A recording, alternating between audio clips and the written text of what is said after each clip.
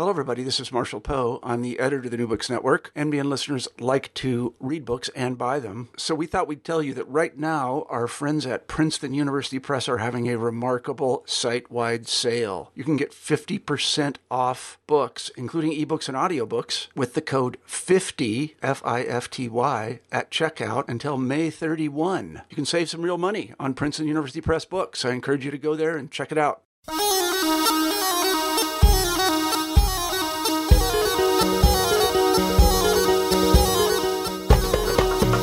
Hello, everybody, and welcome back to New Books in Middle East Studies.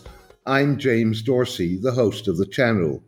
Today we'll be talking to Ellen Wald about her new book, Saudi Inc., The Arabian Kingdom's Pursuit of Profit and Power. Ellen Wald, welcome to the show. Thanks for having me. It's a pleasure to have you. Perhaps we can kick off with you giving us a little bit of an intellectual biography of yourself. Sure. Let's see. Where do we start? Let's start. I did my undergraduate degree at Princeton University, where I studied history and Near Eastern studies. I also actually studied creative writing as well, and I worked with Professor Mike Duran for my senior independent work. And then I went on to graduate school at Boston University, where I also studied history. I did a PhD in history, but there I actually had the opportunity to work with an economist and a specialist in international relations or diplomatic history, Andrew Bacevich. And I was very, very interested in business history, really, the history of businesses, particularly how businesses interact with government, the relationship between government and business, often kind of launching from in this post New Deal era. What kind of relationships do the American government have with businesses? I was very interested, for example, in the Marshall Plan.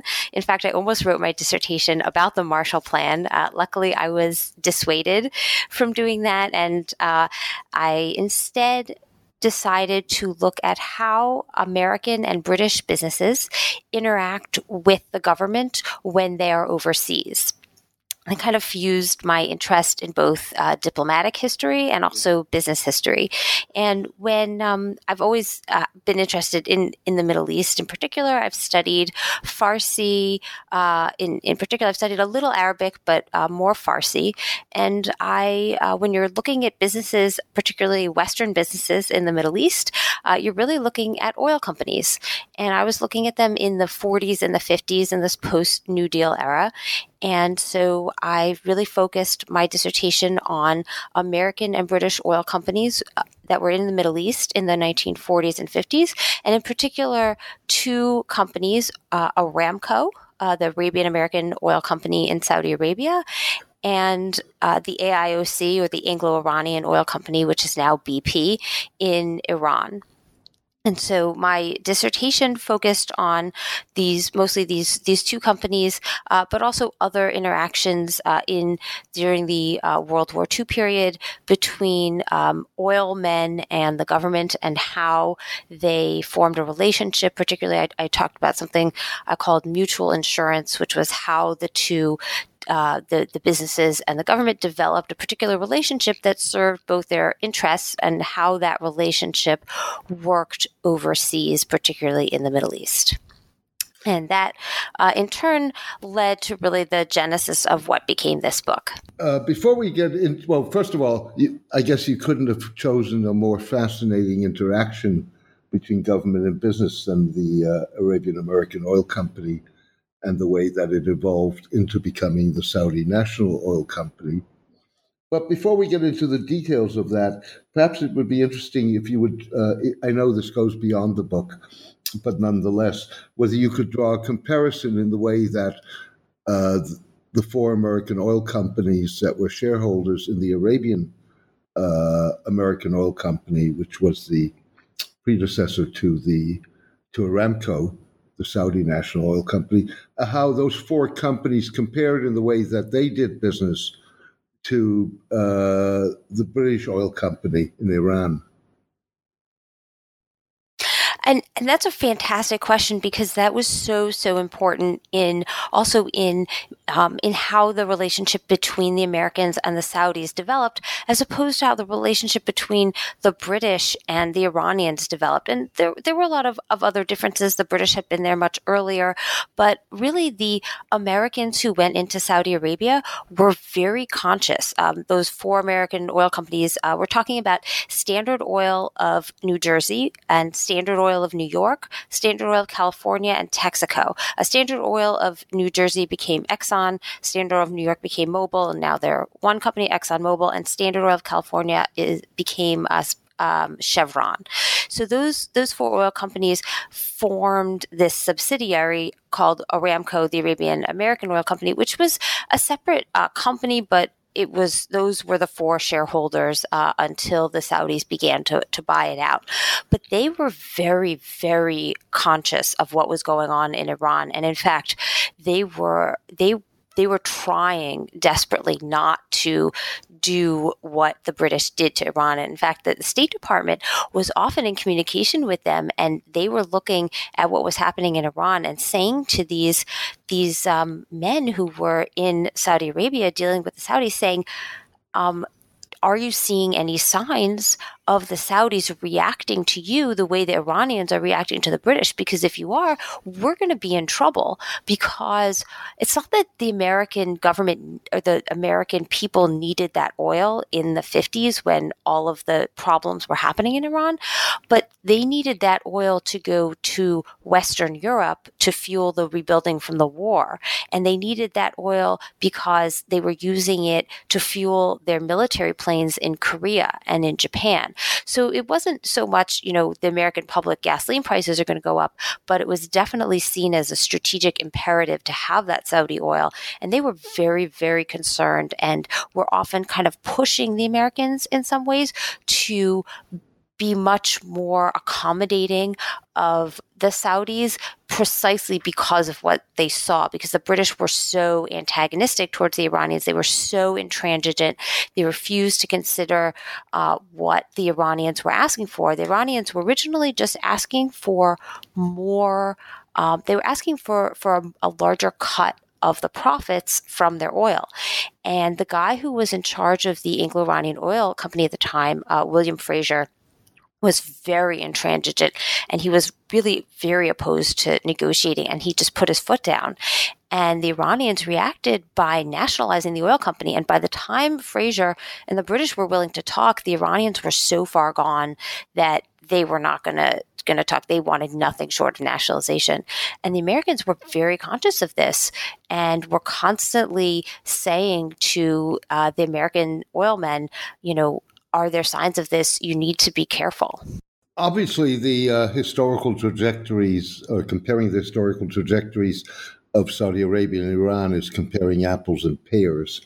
But one other difference, I think, or maybe because of that, of course, one other difference is that the role of the original oil company, so the American Arabian Oil Company in Saudi Arabia and the Anglo-Iranian Oil Company in Iran, and the role that they played in the formation of the state and the development of the state are very different. In many ways, Aramco probably was far more central to the involvement of Saudi Arabia as a state than the Anglo-British Oil Company was to Iran. Precisely. And there was really no other industry in Saudi Arabia at the time. And, they had nothing. The only other source of profit, or of revenue, really, the only other source of revenue for the the only other source of revenue for the Saudis was Hajj. And that really wasn't bringing them very much in terms of revenue, in terms of taxes. And they were living essentially a pre-modern life in Saudi Arabia. They had very, very little before the oil industry. And Iran, by contrast, was a vibrant, economy that had a lot going for it outside of the oil industry. Yes, the oil industry employed a lot more Iranians and was a very large percentage of their economy. I don't have the figures in front of me, but it was a very large percentage. But they had all sorts of other things going for them. And they also had a much more developed government. They had Majlis, they had a parliament. The Saudis were really just a monarchy. I mean, we're talking about an old style monarchy with almost no bureaucracy as well. I guess the what if question was, how would Saudi Arabia would have developed if Aramco hadn't been there? They really would not have had any way to modernize. Essentially, they had no industry. They had no way to modernize. And the Saudi king, I mean, they knew it. That's the important thing, is that the Saudis knew that they needed Aramco. And they knew, once they realized that they had this oil, they knew they had the oil, but they knew that they didn't have the expertise to develop it. It's like I always say, oil is worth nothing unless you can process it and get it to someone who can put it in their car. Otherwise, it's just black gook that can light on fire.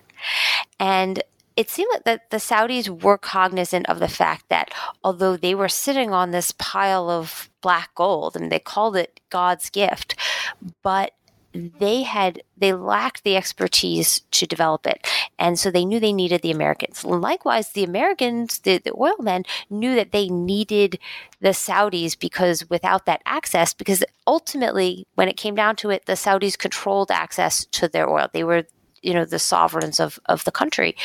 And so no matter what kind of disagreements they were having, it all boiled down to that fact, and that they needed each other to work with each other. Now, over time, and the Saudis did put a lot of effort into gaining the expertise that they needed to run this oil company.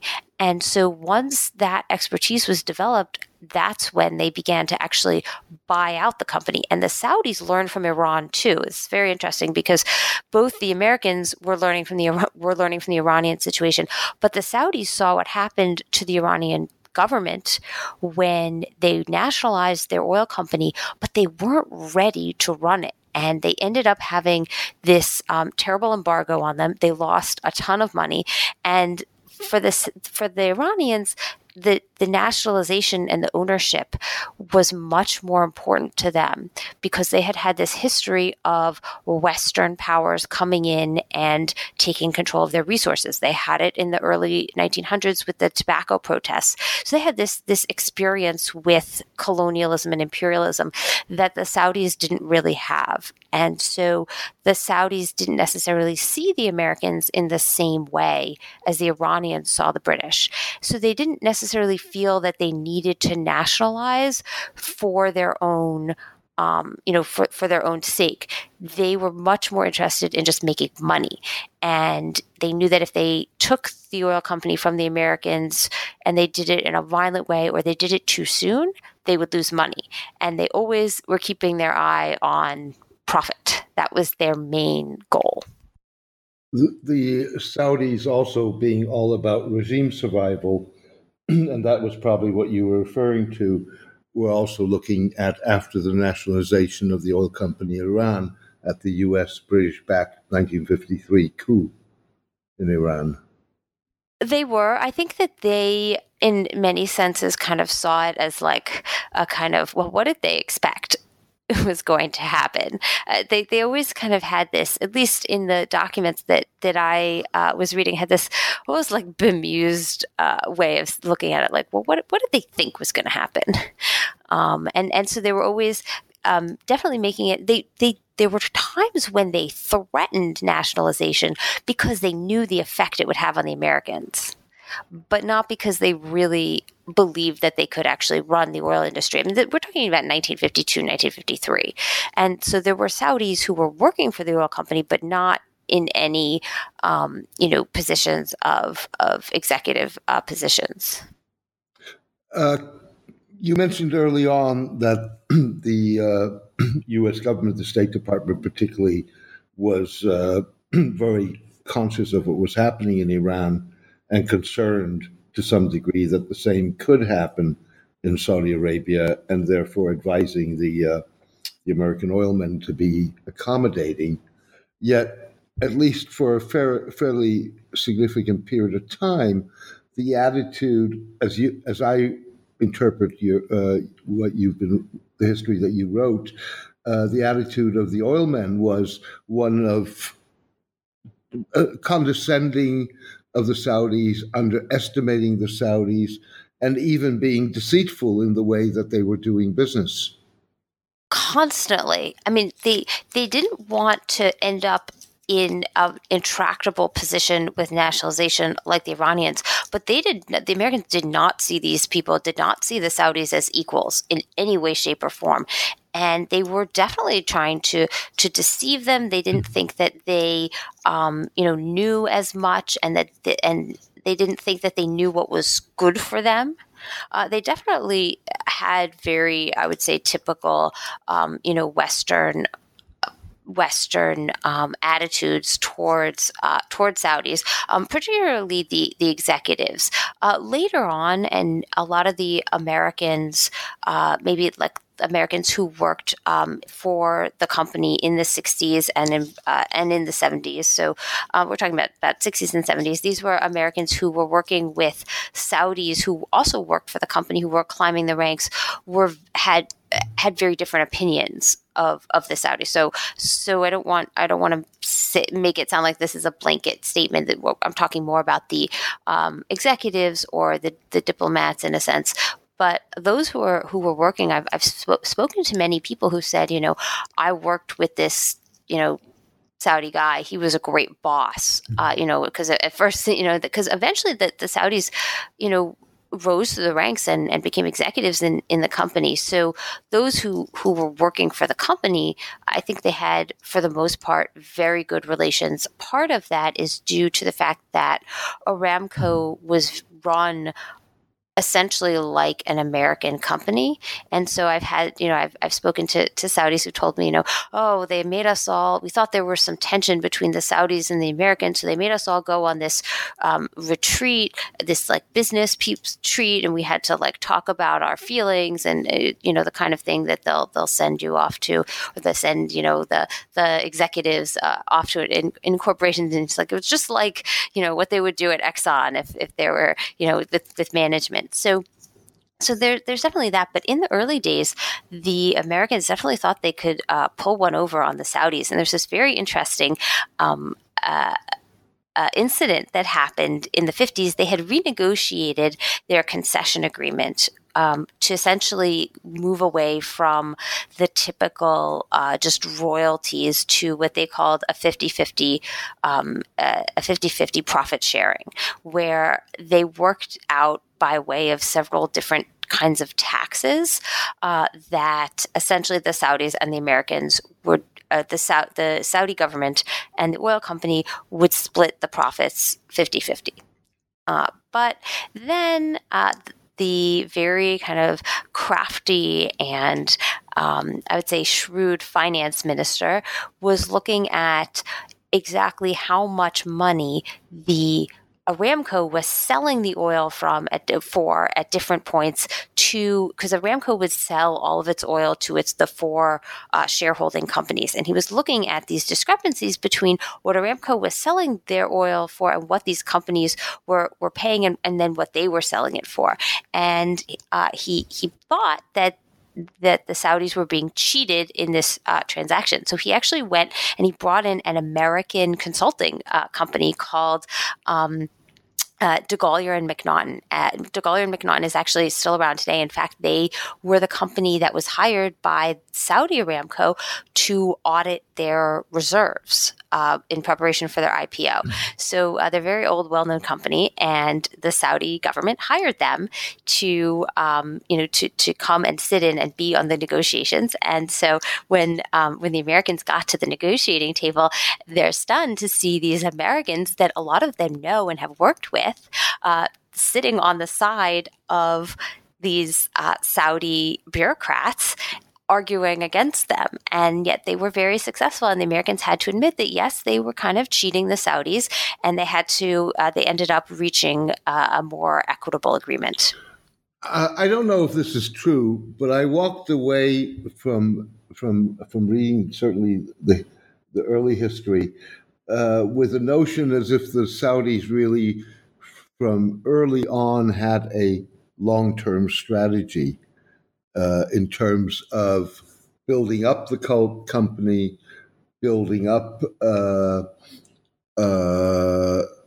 Saudi capabilities and Saudi developing Saudi nationals who would ultimately be able to take over the company. A long-term strategy in terms of participations. One in term was related to the royalties and the revenues that they would be reaping, but then also in terms of gradually building up the ownership and before finally then acquiring the company.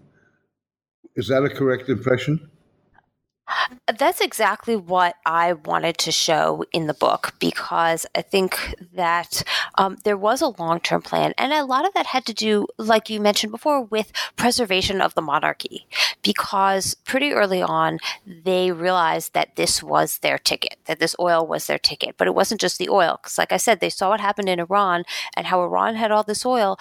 But if they couldn't get it out of the ground and they couldn't get it out of the country, they weren't going to make any money from it. And so there was definitely the Saudi monarchy has always, or at least maybe until recently, looked at their survival in the long term. Everything they do is for the next generation or to generations to come. It's not necessarily, they're not looking at, say, their next quarterly report. Like a lot of companies, are looking to just, are our quarterly results next month better than this month? So, but the Saudis are looking in the long term. And it started with the monarchy looking in the long term, saying, King Abdulaziz ibn Saud saying he's finally got this. He struggled and struggled for so many years. He's finally got this essentially like a windfall. And yet, this is not really for him. It's for his children or his children's children, for his sons. And his sons were the ones who ruled Saudi Arabia. The monarchy is passed from brother to brother to brother, not eldest son to eldest son. And so they saw this as a very important way in their legacy for future generations. And so there was always this idea that, well, maybe we could make a lot more money right away if we did X, but we can make a lot more money in the long term if we stick it out, if we send our kids to school and they become geologists and petroleum engineers, and we have them work for this company, and then they will take over. Eventually we will buy out the company. And not all of that was conceived, obviously, by Abdulaziz ibn Saud. I don't think he foresaw that at all, but there were people working for him who did. Suleiman, who was he was the finance minister, Abdullah Suleiman. Sorry, Suleiman's his last name. Abdullah Suleiman, who was the finance minister, definitely had an idea that was something that could be done. And he was the first one to ask for Saudi board membership. He wanted Saudis to be on the board of Aramco. And he didn't end up getting it, but his successors did end up getting Saudi board membership. And they kind of built on that, learned how things worked. And then eventually, when the time came and they made a lot of money, they used it then to just buy out the company. And by the time they'd gotten to that point in the in the early 70s, it was pretty clear that the American owners were seeing the writing on the wall, that they realized that at a certain point they were either going to be nationalized but they could get more out of it if they sold.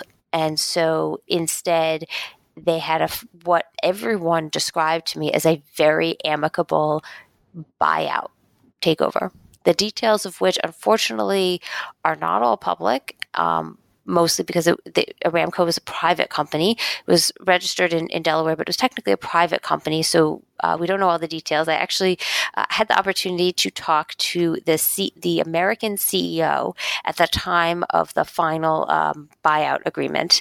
And he's very, very old. And I asked him, I said, so how much did they pay you finally? Like, how much was the company worth back then? And he wouldn't tell me.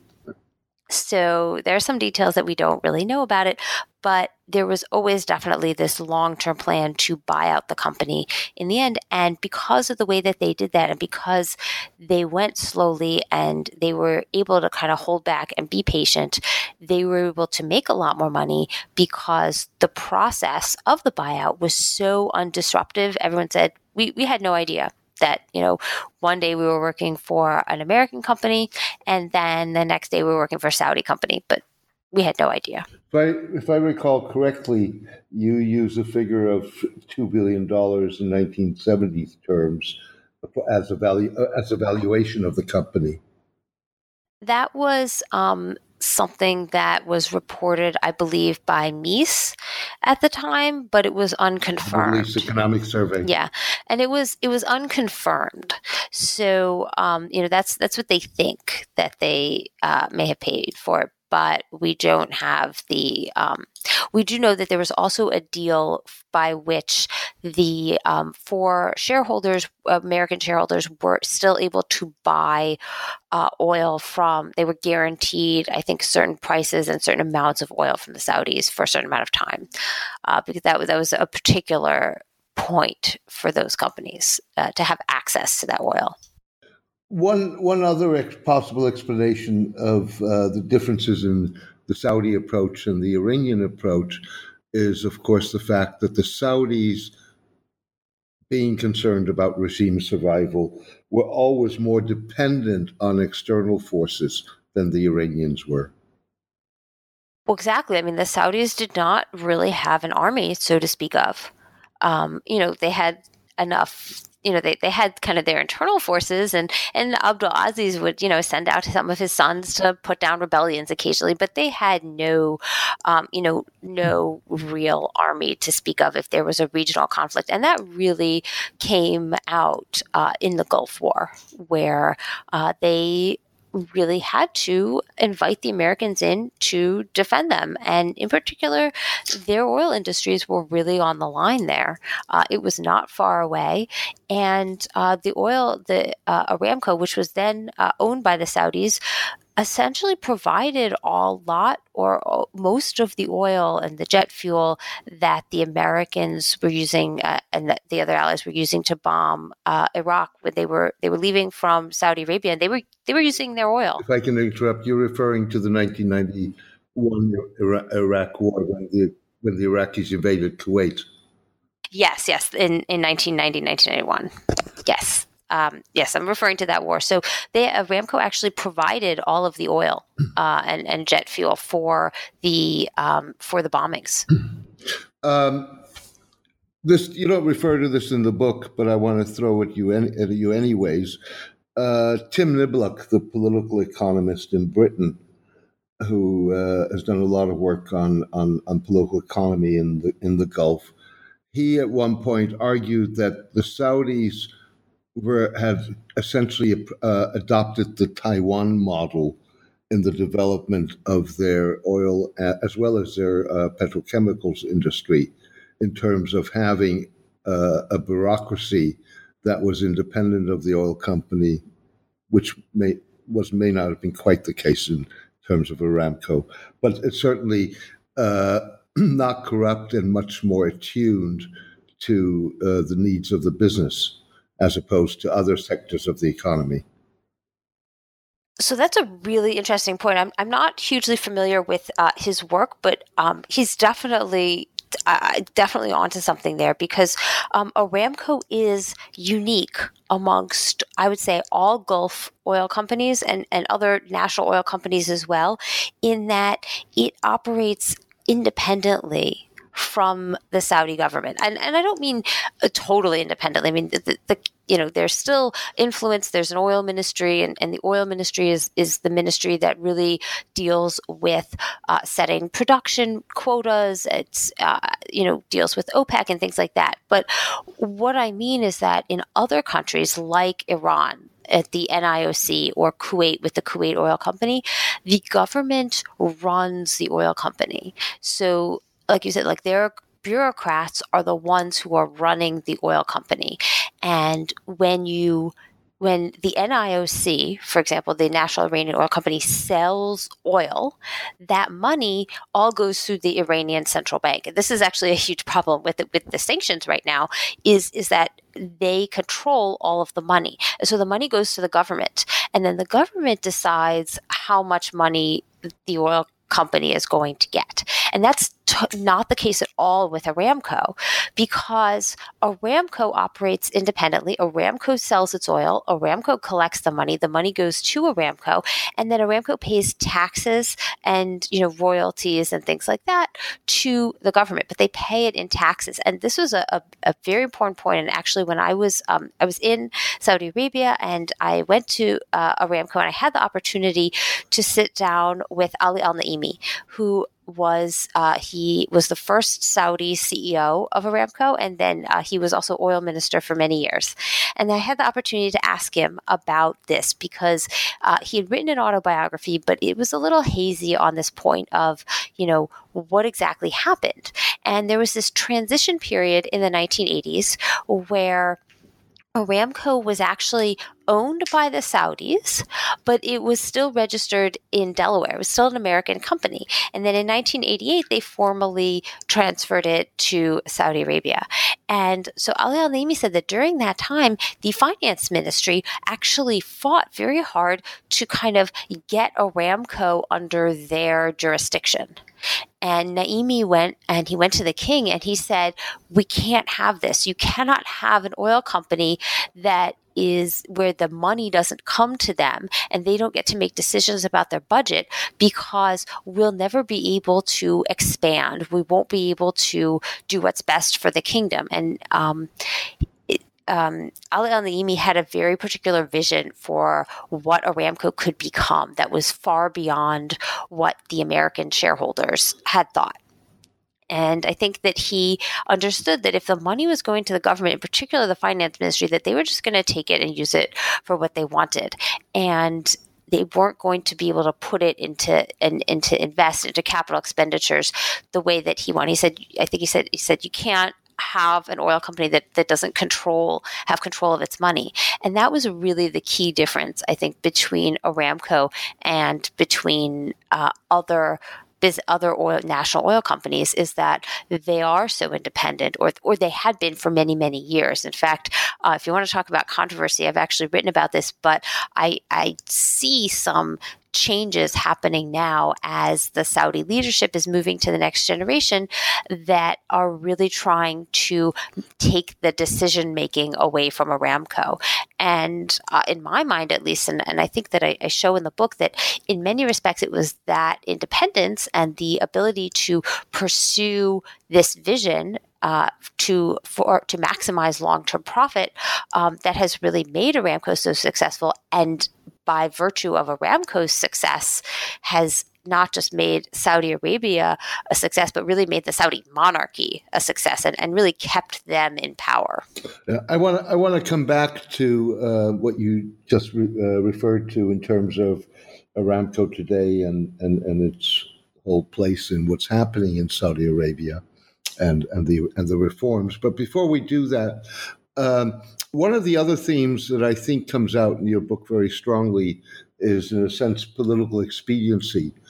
With other words, that the Saudis consistently almost strictly kept a Chinese wall between their oil industry and the politics of the region. So in 1948, when Israel was founded, the Saudis did not react in terms of using their oil leverage.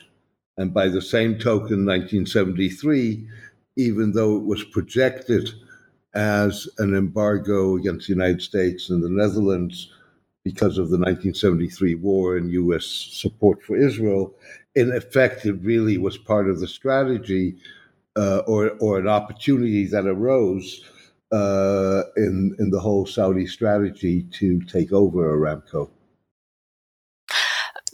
Exactly. I mean, that's exactly right. For the Saudis, it's always been much more about money than it has been about politics, in particular the incredible politics of the Middle East. And for the Saudis, for the Saudis, it's always been more about money than it has been about politics. I don't want to say that politics has never come into play, and it certainly has, but they're never going to do something to actively hurt their chances of making money just for a political reason or an ideological reason. So, if even now, if the Americans are saying, oh, we want to put pressure on Iran, so we need to keep oil prices low, so can you produce more oil? The Saudis, are aligned in terms of their political interests there. But if there's not money to be made with producing more oil and selling it, then they're probably not going to do it. They're not going to just do it for the sake of politics. They'll do it for money and politics, or they'll do it for money. And that's something that I think has really been lost or subsumed when we're looking at narratives of the Middle East, because we're so focused on ideology. And that ideology was a huge motivator in 1973 when it came to Iran, when it came to Egypt, when it came to Libya. But for the Saudis, it was something that turned out to be convenient for them. And it was something they couldn't really get out of, because they did have these alliances with these other countries, but it was something that helped their overall scheme in terms of business. And so and I wanted to bring that business aspect back to say, this is what's really motivating them, and this is a consistent theme throughout. One could argue that balancing the oil price, being the swing producer, was as much political as it was commercial, because Saudi Arabia, also in terms of regime survival, certainly had an interest in being a key ally to Western powers.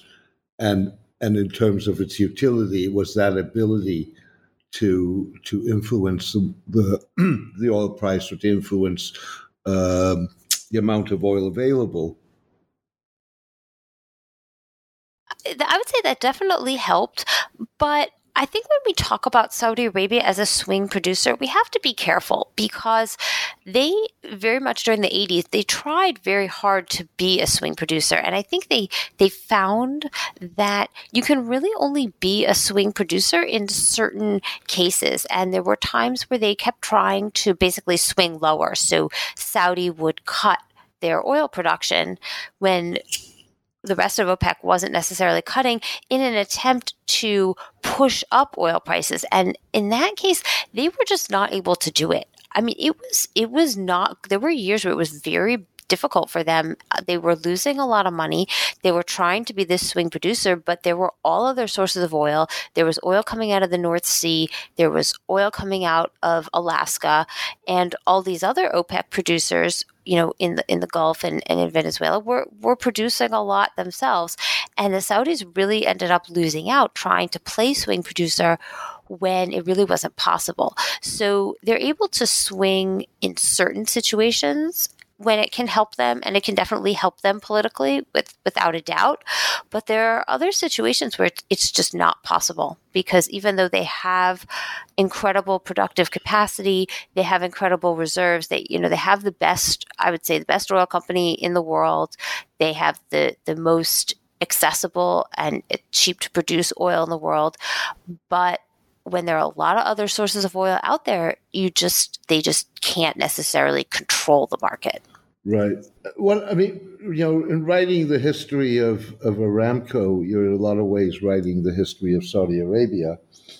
And maybe you can talk a little bit about, on the one hand, you describe, certainly in the earlier days, a much more a conservative, but still much more liberal society than the way we perceive Saudi Arabia today.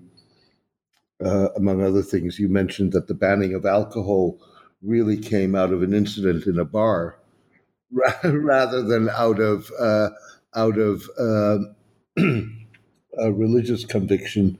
I think the one place where I would take issue with what you wrote was that was in terms of Saudi funding of what I would call ultra-conservative Islam globally. The relationship with the Muslim Brotherhood, in my mind, which you lumped together with Al-Qaeda and others, I think was much more complex on the one hand. And on the other hand, if you really look at the Saudi funding, the overwhelming bulk of it did not go to violent groups. But there are about 5 countries where it deliberately went to violent groups, even until today. And so I thought that you were I realized it was only a couple of pages, but nonetheless. Oh, I agree with you. There's definitely a bit of kind of glossing over of that particular aspect, precisely because, the book was not an exploration of that topic, which in and of itself, could be many books. So I absolutely agree. I think the overall point I was trying to make was that at least at this point, they absolutely have funded these groups, but over time, I think they came to realize that political Islam poses a great threat to their own monarchy. And they realize that these people are trying to overthrow them. And so they are now taking these things much more seriously. And really, they do have absolute authority, and at least in Saudi Arabia, are shutting down anything that they perceive as an Islamic-based threat to their power, because the type of political Islam that the Muslim Brotherhood want to see or other radical groups want to see is not the Saudi monarchy. And they realized, I think it took them quite a while, but eventually they came to see these groups as threatening to them. I want to go, if we can, for a moment beyond the book, and you referenced that before, and that's Aramco's obviously been in the news in the last 2 years because of Crown Prince Mohammed bin Salman's reform programs and the way that he made a privatization of a small part of Aramco almost a cornerstone of his reform plans. And maybe you can talk a little bit about that, and in terms of how important Aramco is to the economic reforms, what the delay in the planned sale of a 5% stake means for the reform plans. Sure. So I'm probably going to give a different take on this from other analysts. And my take is really that the Crown Prince came out there, and this was before he was Crown Prince, and he really talked about the sale of a portion of Aramco as a cornerstone of his economic diversification and economic transformation plan. And he put it out there like that. But when you look at what they're trying to do and what the Saudi economy really needs, the Aramco sale is really not a particularly integral role in what is actually, or what will actually help to wean the kingdom off of their addiction to oil. Aramco is, a money-making machine for the Saudis. And it's also kind of a cornerstone in terms of the development of other industries in Saudi Arabia, particularly the petrochemicals industry, but they also do what they can to attract other manufacturing. I know they try to attract manufacturers that use their products to come and manufacture in Saudi Arabia. But what's really that Saudi Arabia has problems. I mean, every country has problems, but Saudi Arabia's got problems. And some of the problems in particular are that its economy and its employment are very much reliant on the state. Most people are employed by the state, and its businesses are very much dependent on the state, businesses that are not Aramco. And so this is a huge problem for the Saudi economy. They need private businesses. They need to either attract foreign businesses to come to Saudi Arabia and set up shop there. And I know they were trying to get tech companies to come and build data centers there. They want to be a center for logistics. They want to, build Kalashnikovs in Saudi Arabia. They want to do this. But part of the issue is that the state is such a huge presence that they're crowding out other private investment. And so the Aramco sale was supposed to generate money for the Saudi Public Investment Fund, which they wanted to use to then invest in non-oil things, tech things, real estate, all sorts of things. That's not what's supposed to help the Saudi budget. And that's not what's supposed to help the Saudi economy necessarily. That's supposed to generate revenue in the long term, like any other sovereign wealth fund. What's really going to help the Saudi economy is if they actually start privatizing things. Like he originally saw himself, he said, I'm like a Saudi Thatcher. I want to sell off these state-owned companies. So far, really the only sale that they're talking about now is the state-owned portion of SABIC, which is a Saudi petrochemical company that they want to sell to Aramco, which seems to be what they want to do to raise about $70 billion for their public investment fund to then use to make investments in God knows what they want to invest in now. They invest in all sorts of, I would say, fairly risky tech investments like an augmented reality company or Uber, or they're very into the SoftBank fund. So I don't see that as really driving the economy. I see other changes that they have said they're going to make, like making it easier to start a business, allowing foreigners to open businesses, reducing the time it takes to get a business license. They have a segment of their government that is basically a stimulus plan where they're supposed to be awarding like stimulus money to either foreign companies who want to come in and build things and set up shop. So my take is really that it looks bad for Mohammed bin Salman to walk back something that he said was such a centerpiece. And politically, that could become a problem for him. But when it comes to what's actually going on the ground, if they can actually do what their Vision 2030 plan said it was going to do, even without the Aramco sale, they'll be in much better shape. The question is, are they actually privatizing things? Are they actually helping Saudi start businesses? I mean, they've had this new rule that says, a Saudization of the workforce. Well, fine. So they're kicking out their foreign workers, but are Saudis actually being hired for these jobs? And the data on that is not so clear. So the failure to list Aramco on the New York Stock Exchange may not really have anything to do with the success or failure of Vision 2030. No, I would agree with that. You talked earlier about Crown Prince bin Salman in some ways trying to gain far greater political control of Aramco by the state in ways that Aramco up until now has been able to fend off. That meshing of politics and business, if you wish. You mentioned SoftBank. You look at SoftBank's offer to the World Soccer Body, FIFA, of $25 billion. That is purely a political move rather than a commercial move. So you see that on a number of fronts. And I think it's very difficult. Actually, I wrote an op-ed about this that was in the New York Times a couple months ago. There's some very, very, I think, disturbing signs. I mean, I think all around, Mohammed bin Salman really wants to portray himself as this great reformer, and he uses things like his, decision to allow women to have driver's licenses. But then, along with these reforms, is an incredible crackdown on civil society in Saudi Arabia.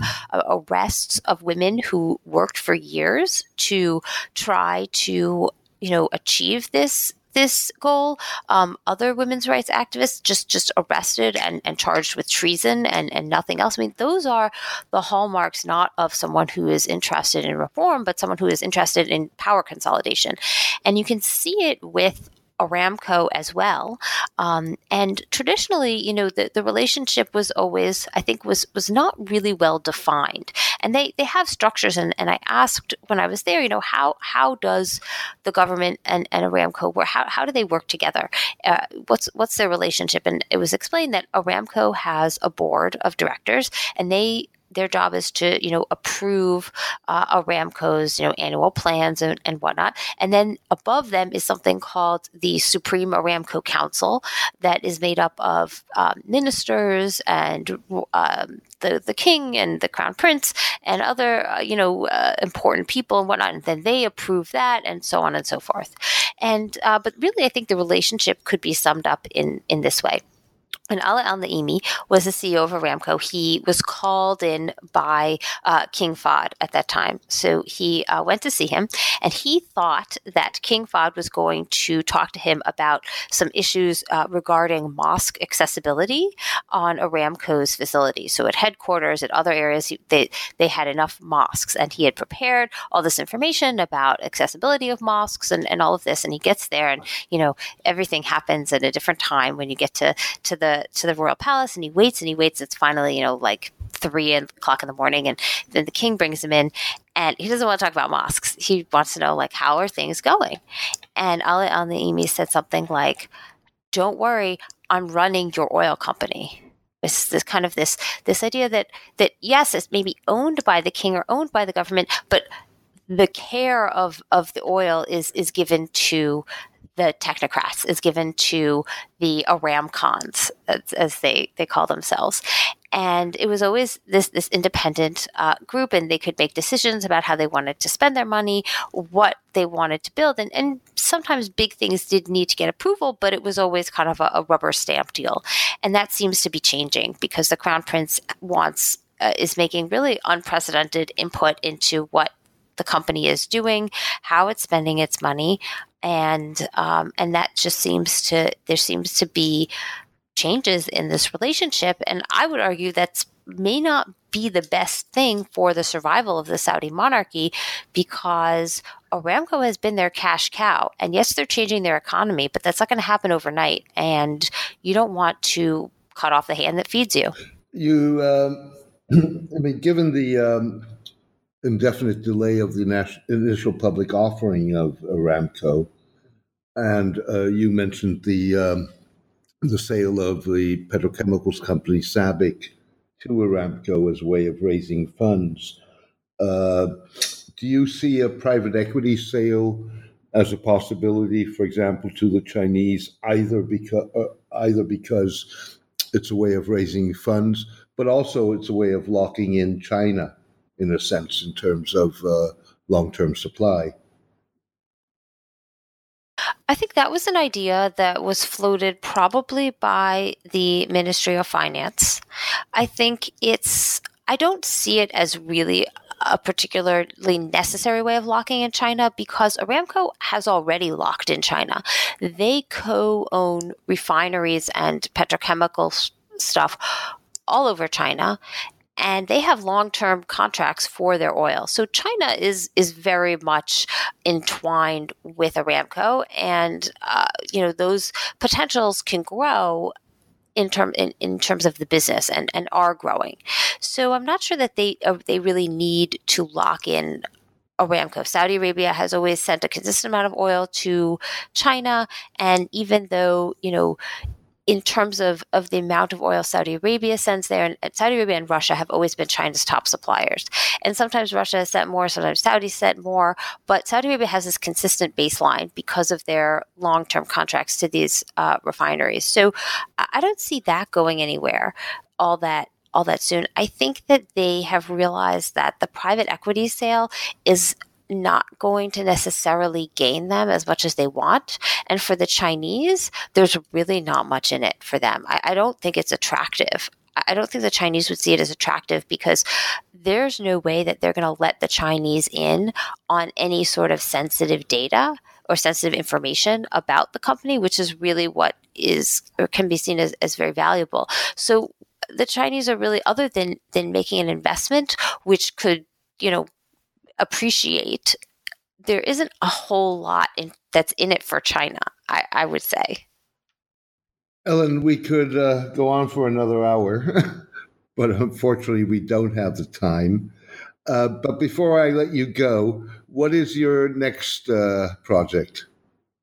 Sure. So I've got a couple things in the fire right now. I'm working on kind of an ebook that provides a very updated look at the company for investors. Really, this was Saudi Inc. it's a history book that's designed, for anyone to read. It's a good story, but I'm working on a slightly more technical look at the company as it is in modern times that would be available just as an ebook.